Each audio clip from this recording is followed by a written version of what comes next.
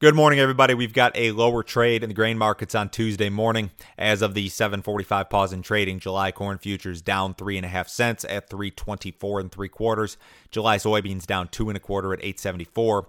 July Chicago wheat down 1.5 at 4.83.5. July Kansas City wheat down 1/4 at 4.31.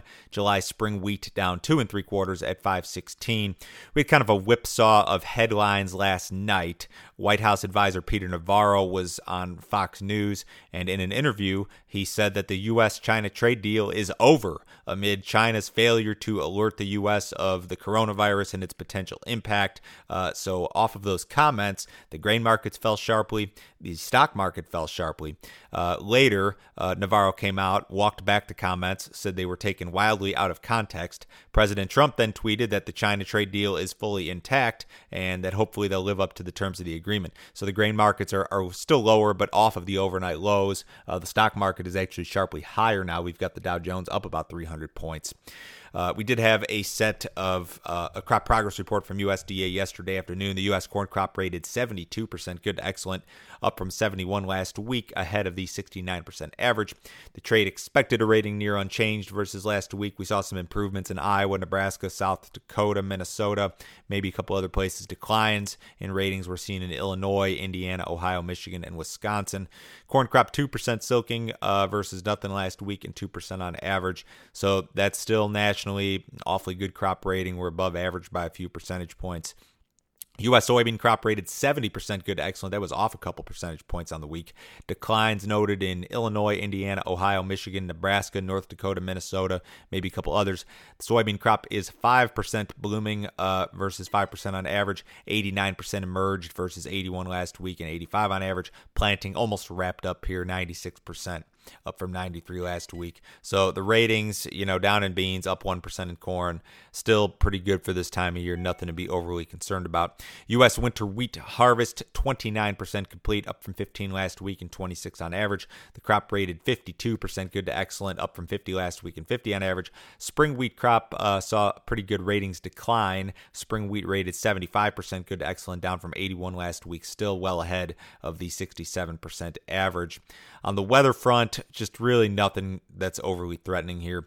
If you look at the total accumulated precipitation forecast from now through the first week of July, it looks like the vast majority of the Corn Belt should be just fine in terms of moisture, with the exception of a little bit of western Nebraska, Kansas, a lot of Oklahoma, a lot of Arkansas, and Texas. But you look at the heart of the Corn Belt, your Illinois, Iowas, Indianas, looks like there's going to be plenty of rain. There will be some points during the next couple of weeks at which temperatures trend above normal. I just don't see enough of a threat here for the market to really take notice or get excited. And the markets remain, row crop markets this time of year. You usually see some volatility, usually see some at least jitters in regard to weather and some bigger trading ranges, and we're just not seeing that at all. USDA will release its planted acreage and grain stocks report a week from today. A lot of people expecting lighter corn acreage and larger soybean acreage versus March intentions. That's possible. It's certainly not a guarantee.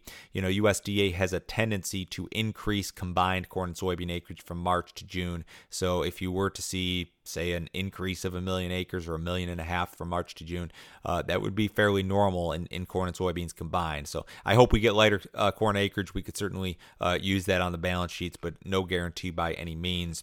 Remember, July grain options expire on Friday, and next Tuesday, a week from today, is first notice day for July grain futures. So if you have some open positions hanging out, make sure you take a look there. Interesting to note that we've seen a nice rebound in the energy markets. Ethanol futures on the Board of Trade posted their best close since March 3rd yesterday.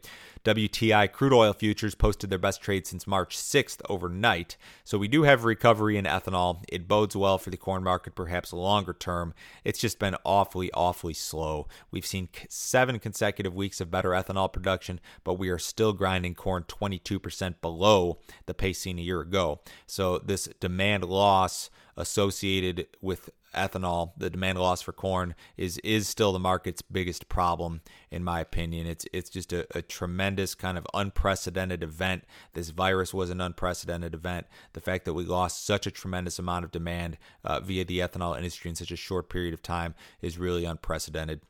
The corn market backed off. We've got basically a double top on the July corn chart at 335. That's your big technical hurdle. We'd love to see a trade above that. It just doesn't look like it wants to happen anytime soon.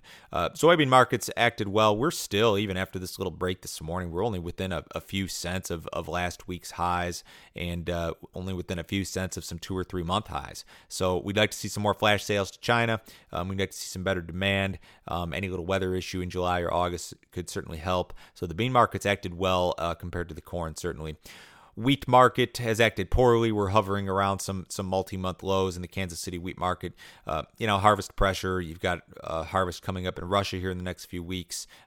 Export program in the U.S. is not really that great right now, so market's been under pressure. Cattle market was down yesterday. Feeder cattle were down yesterday. We'll see what develops here today. We've got the Dow up 290 points ahead of the cash open. S&P's up 30. Bonds are lower. U.S. dollar is lower. Crude oil up 46 cents, 41.31 in the September WTI. Gold's up $5. If you'd like some more information, visit my website, www.standardgrain.com. Go to that website, click on Grain Marketing Plan if you are seeking to improve your grain marketing this year. If you want to know when, how, and specifically I am pricing corn, soybeans, and wheat throughout the year, sign up for that subscription service, $49 a month. Cancel at any time. Everyone have a great day. I'll talk to you same time tomorrow.